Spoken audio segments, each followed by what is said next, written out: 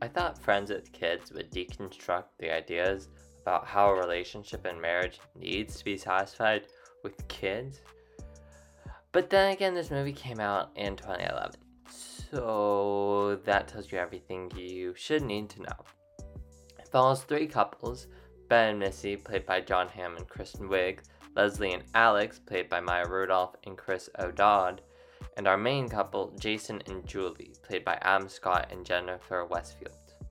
However, Jason and Julie aren't together. They just decide that they both want to have kids before they find their person, because they believe that kids will ruin the romance aspect of marriage. So they decide to have a kid, and then they go and find their person.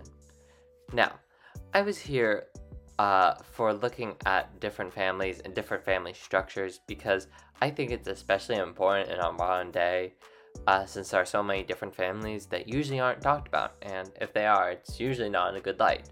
And included in that is a couple who doesn't have kids, because that doesn't mean that they're not happy, because they can be. Kids are not and should not be the only source of pride in a family, especially because that might cause the kid to have a complex. But back to the movie. So Jason and Julie start dating other people, and it seems that they find their people. Julie meets a divorced guy, Kurt, played by Edward Burns, who's kind, attractive, and caring. And really, his plot with Julie, I thought was the best written, with ironically Jason's plotline being the worst. Throughout the movie, I couldn't tell if Jason and Julie were going to get together, because I thought that this movie was going to challenge the idea. However, I was wrong. But the way that was written for Julie felt grounded and real, while Jason's felt more like a pivot without exploration or explanation. Jason meets Mary Jane, played by Megan Fox, this dancer who's part of Broadway Chicago, and they hit it off and they really connect, it seems. But a major thing for Mary Jane is that she doesn't want kids, which Jason knows right from the get-go and seems to love that aspect about her. However, even though Mary Jane and Jason connect, even to the point of her moving into his apartment, they break up, because Mary Jane has some negative comments about kids in a fancy restaurant, mirroring one of the opening scenes. And yes, I understand why Jason might think that that is cruel of her, but it's not the kids aspect. I think it's more of the monetary and time aspect. Finding a babysitter in New York City for 3 kids, we're seeing the intro scene, and then the scene where Mary Jane has some comments, might be hard to come by and might be a lot of money. And if it can't be found, that doesn't mean that the parents don't deserve a night out.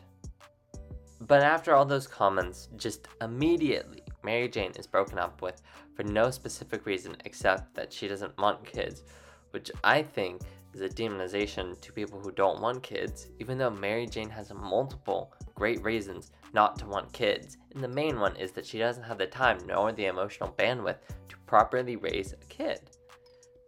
Feels weird, right? Comparatively, Julie falls out of love with Kurt and is in love with the father of her child, which makes a lot of sense since Julie and Jason have been friends for 19 years, so they have known each other for quite a while.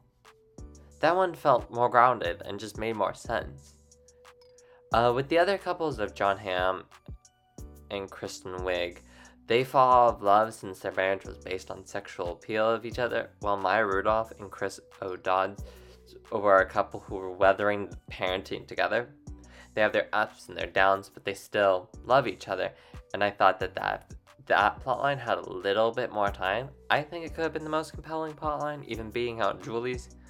So in all, Friends with Kids is just your basic rom-com where it scratches the surface for deep questions about parenting, kids, and marriage, but then veers away from them to make sure you don't think about it for too long.